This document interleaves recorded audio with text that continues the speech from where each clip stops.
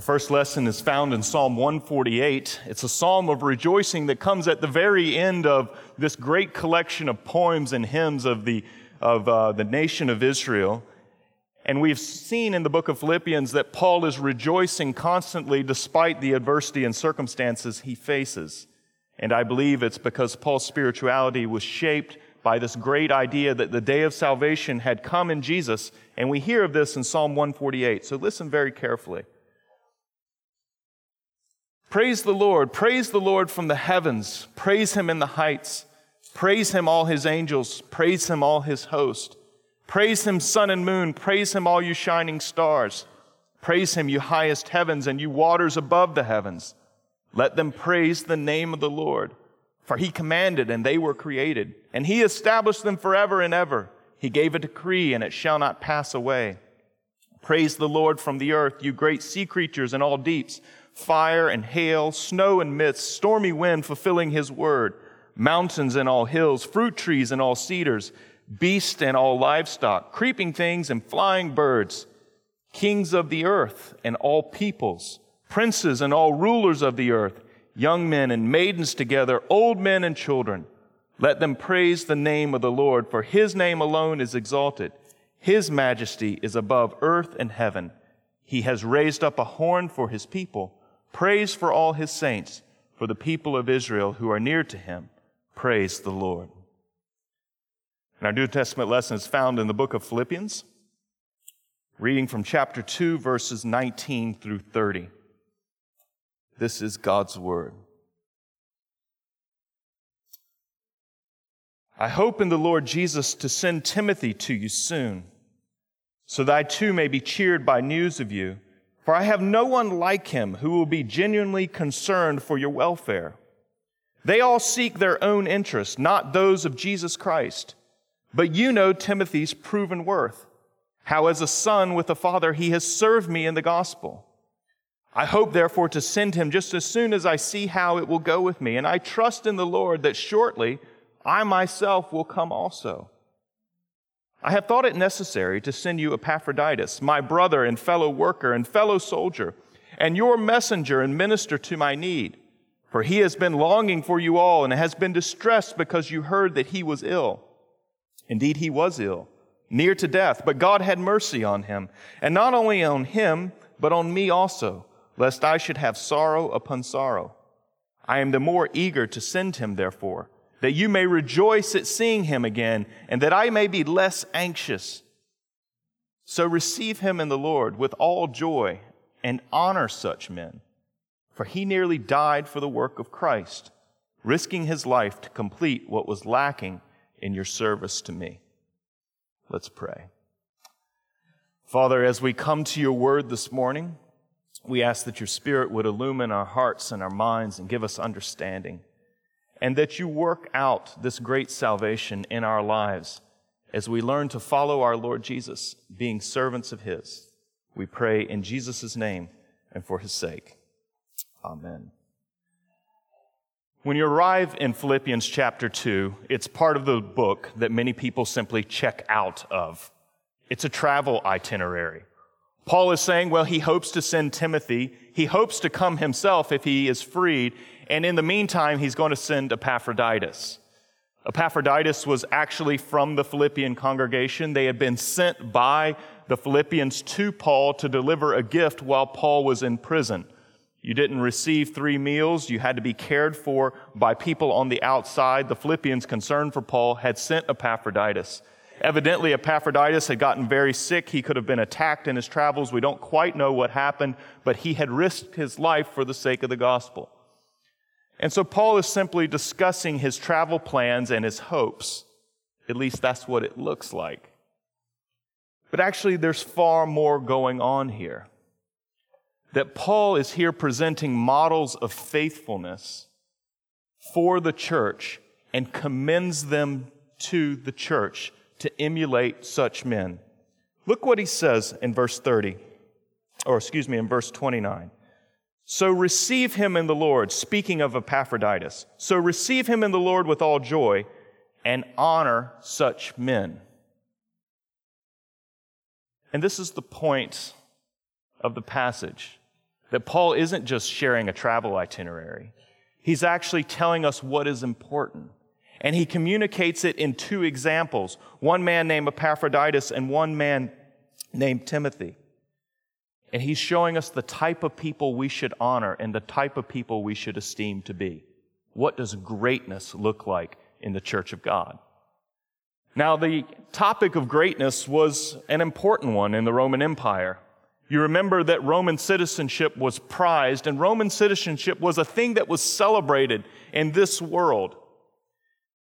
To be a Roman citizen was to live inside of a certain story. And if you grew up as a Roman citizen, you would have grown up with stories about men like Marcus Cato and Gaius Caesar. They were the heroes of Rome. Now, Augustine, when he wrote The City of God, picked up on this. And he understood that these stories were told to young children in order to shape them and form them. They were told to adults in order to form them about how to live, that they were to be people of virtue who prized Rome. Listen carefully to what Augustine says, though. He says, "Now, according to the witness of the historians, the ancient Romans were passionately devoted to glory. It was for this that they desired to live. For this they did not hesitate to die. This unbounded passion for glory, above all else, checked their other appetites." Augustine was saying, look, these people made extraordinary sacrifices. These are the heroes of Roman society, those who've laid down their lives for Rome. But did you catch why they had laid down their lives for Rome? He said it was an unchecked passion for glory. It was a seeking after honor, for fame, immortality. And so men like Marcus Cato and Gaius Caesar, they received an inordinate fame for all that they did for the Republic, what they did for Rome. And what Paul does is he lays out different heroes for the church. And what he lays out is not men of unbounded passion for personal glory and honor. He does tell us to honor these men, but what we find here is something very different. And so what does it look like? What are the types of behaviors? What are the virtues that we honor in the church? It's fairly simple in these two examples, but we honor those who have an unbounded passion to live for Christ, who sacrificially serve others. Paul says this is what greatness is. Not in the city of man, it will be laughed at, but greatness in the city of God is to have an unbounded passion for serving Christ and sacrificially serving others. He gives us the two examples. Follow with me in verse 20. Paul says, "For I have no one like him," speaking of Timothy, "who will be genuinely concerned for your welfare. They all seek their own interest, not those of Jesus Christ. But you know Timothy's proven worth, how as a son with a father he has served me in the gospel." Several things going on here where Paul echoes language that he's used earlier in the letter. Look again where he says, "They all seek their own interest, not those of Jesus Christ." Do you remember in chapter 2 where Paul says that we are to do nothing from rivalry or conceit, but in humility to count others more insignificant than yourselves? Let each of you look not only to his own interest, but also to the interest of others. And so Paul is saying that Timothy is such a man. He doesn't seek his own interest. He seeks the interest of others. And then once again, he says, how as a son with a father, he has served me in the gospel. Now, the verb here behind served could also be appropriately translated slaved. It's the same word that we found describing Jesus. And being found in human form, he humbled himself by becoming obedient to the point of death, even death on a cross. He made himself nothing, taking the form of a servant or a slave. And so Timothy is presented to us not as a redeemer, but he's presented to us as one who is sharing in the mind of Christ, who is living a sacrificial life for the sake of others. He's certainly not perfect, but he does lay down his life. He is a slave of Christ. He gives himself for the interest of others. We find this again with Epaphroditus. In verse 30, we learn that he nearly died for the work of Christ. He was serving Paul on behalf of the Philippians, delivering a gift to Paul in his great need. It was the Philippians' expression of love. And Epaphroditus nearly lost his life to do it. He too was a sacrificial servant. That these two heroes, they did rather ordinary and mundane things. But these were the things that Paul pointed out, and he says, honor men like this. Greco-Roman society had its virtues that it extolled and honored. American culture has its virtues that it extols and honors. And in the church, we have to be very self-conscious, not to confuse those two things. That we must be very conscious that what we honor, that what we uphold, is not the values of the culture around us. The honor that the culture would give, the city of man. But we want to uphold the values that the city of God celebrates. And this is what it is. Ordinary, faithful men serving the gospel, living for the sake of others. And Paul is saying that this is what it is to have the mind of Christ. Remember what he says in chapter 2, verse 5. Have this mind among yourselves, which is yours in Christ Jesus. Have this sacrificial mindset among you. It's yours in Christ. Put it on. And the great beauty is, he now says there are two tangible examples that you know and who will come and see you very soon. So this is what greatness looks like in the kingdom of God. Augustine, in his discussion of this back in the City of God, says this. He says, if we do not display in the service of the most glorious city of God the qualities of which the Romans, after their fashion, gave us something of a model in their pursuit of the glory of their earthly city, then we ought to feel the prick of shame. He said, look, in the pursuit of an earthly city, they gave their lives.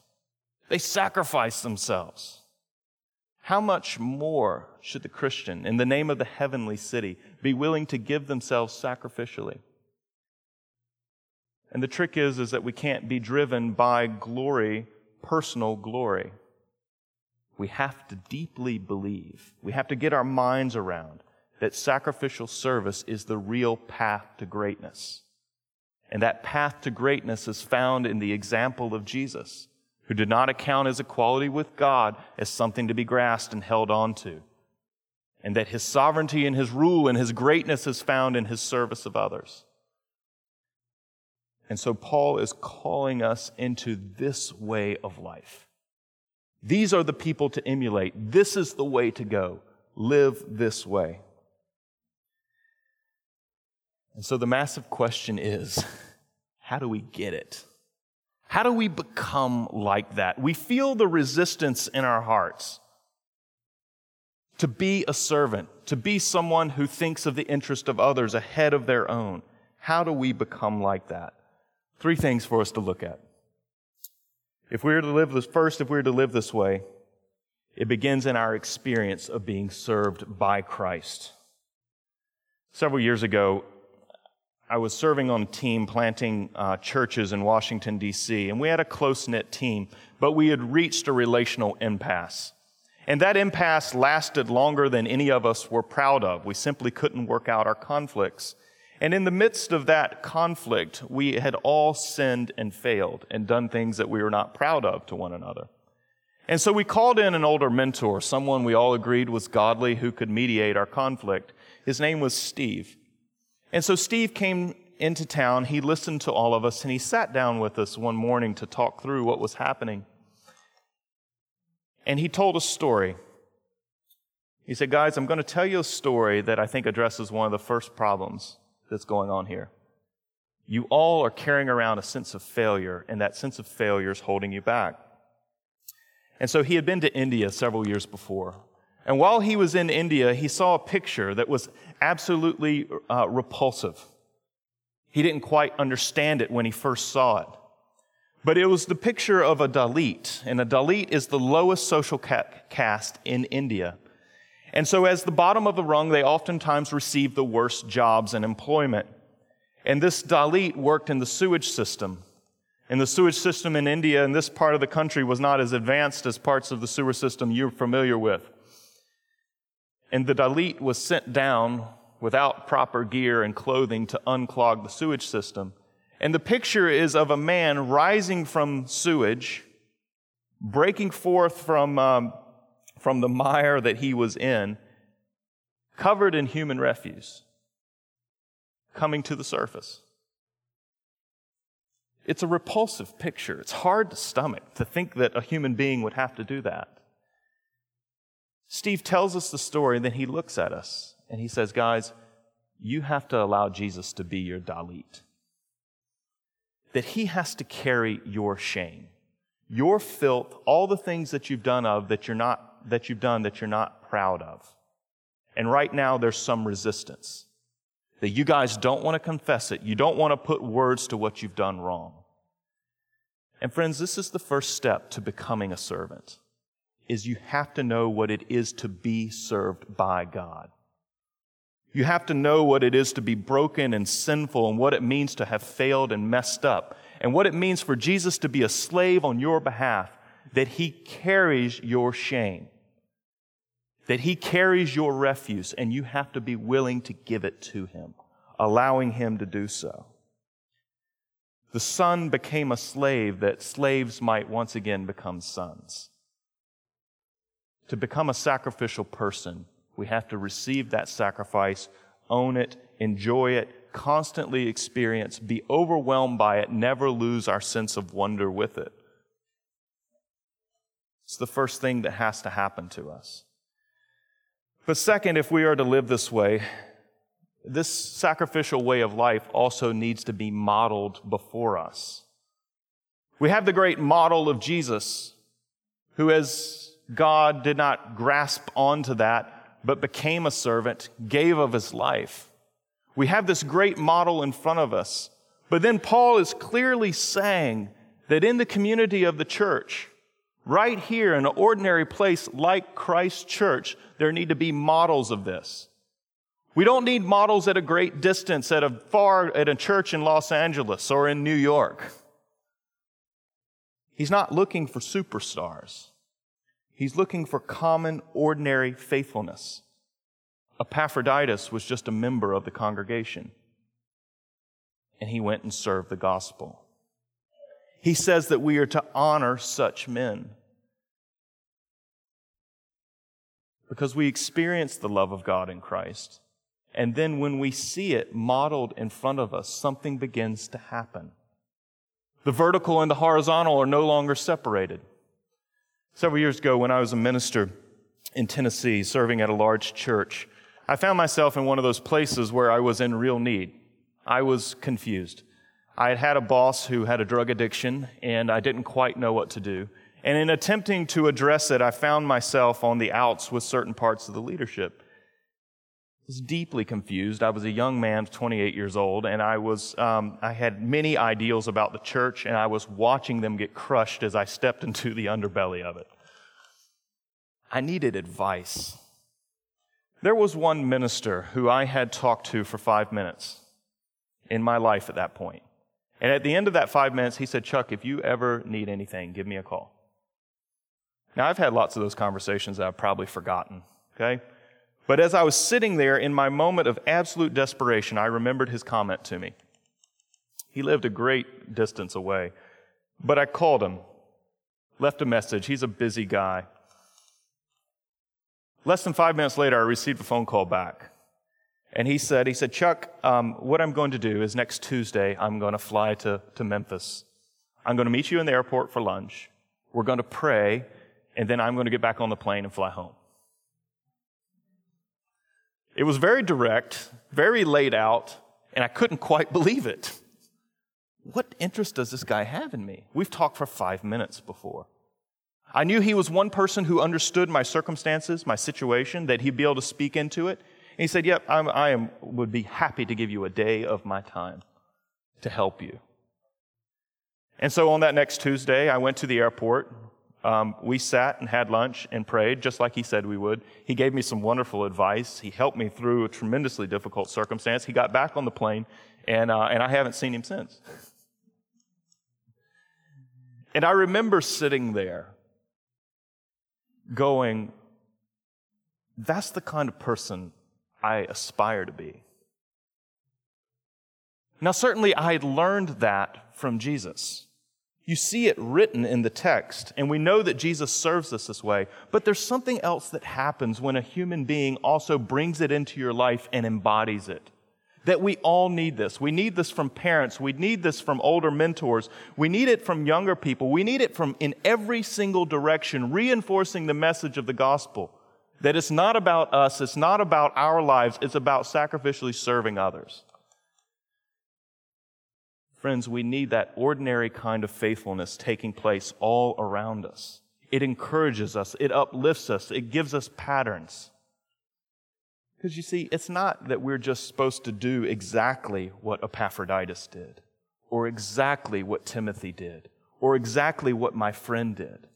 But what each of those men are is they are examples of having the mind of Christ, of laying down your life for another person. And that can take on so many different ways. I'm not a musician, but what I understand about jazz music is that there are some rules. There are chords and progressions, and there's rules for how it works. But then there's a great deal of freedom inside of those rules. It's improv. It's working it out. And friends, that's what God invites you into as well. He lays out the boundaries and tells you to have a non-self-interested life, to be sacrificial, to live for the sake of others, to have the mind of Christ in yourself. And then he leaves you to improvise. For Epaphroditus, it meant returning to Philippi. It meant going to Paul. For Timothy, it meant a return to Philippi. It can mean any number of things. It may mean the AV booth for you. It can mean any number of things. The question for us is, are we striving after that? Or do we simply allow church to be something that we do on the side of our lives and then we get along with the rest of our business? Or are we striving into the mind of Christ to be people who lay down their lives in service of one another and service of the broader world? That's what God is inviting us into. And we need models of it. Ordinary models of faithfulness. They're normally the last people to admit they are.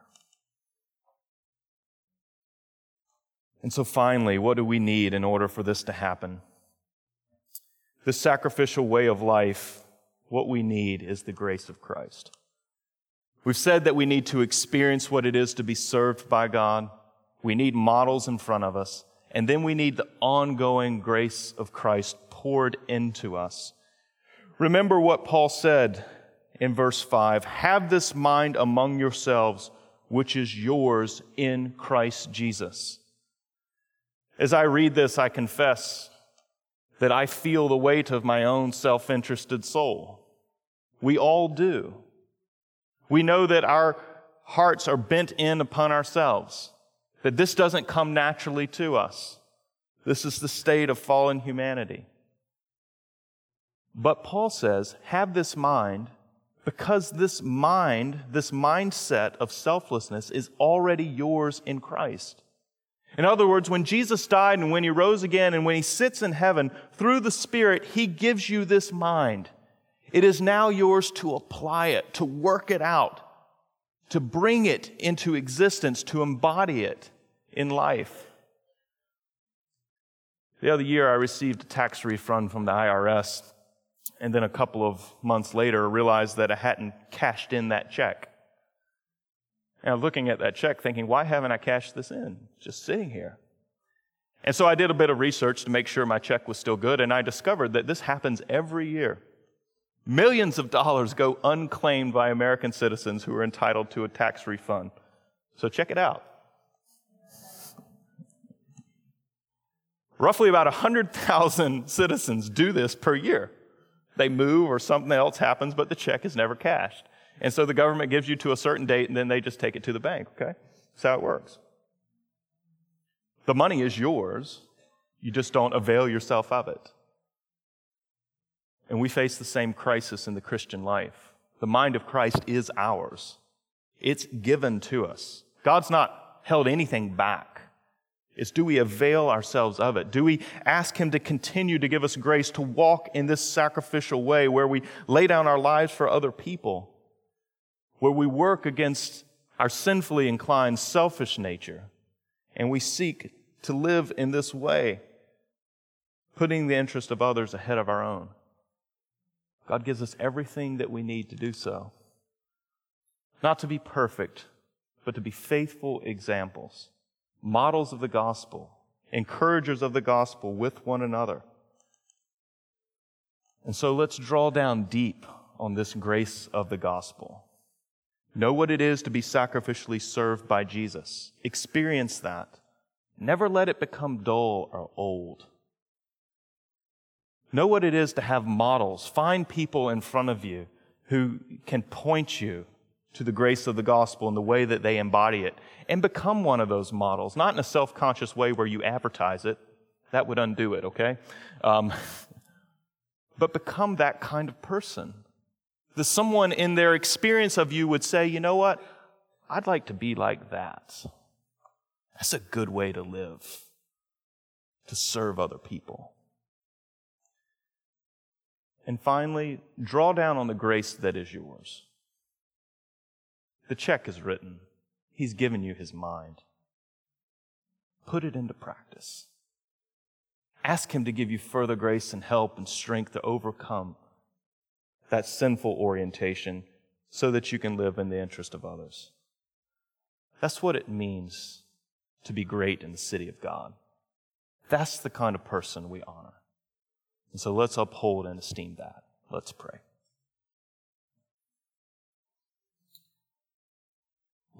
Father, we recognize that this is hard for us. It's extremely challenging because we honor all kinds of things, but we don't tend to honor sacrificial service and those who are lowly and give themselves for others. It's not something that we typically esteem. And so help us to change those values, to invert them. And would you be at work in us that we become people like this? That we can be models of grace to the world around us. That we can live non-self-interested lives. That we can lay down our lives for others. We ask in Jesus' name. Amen.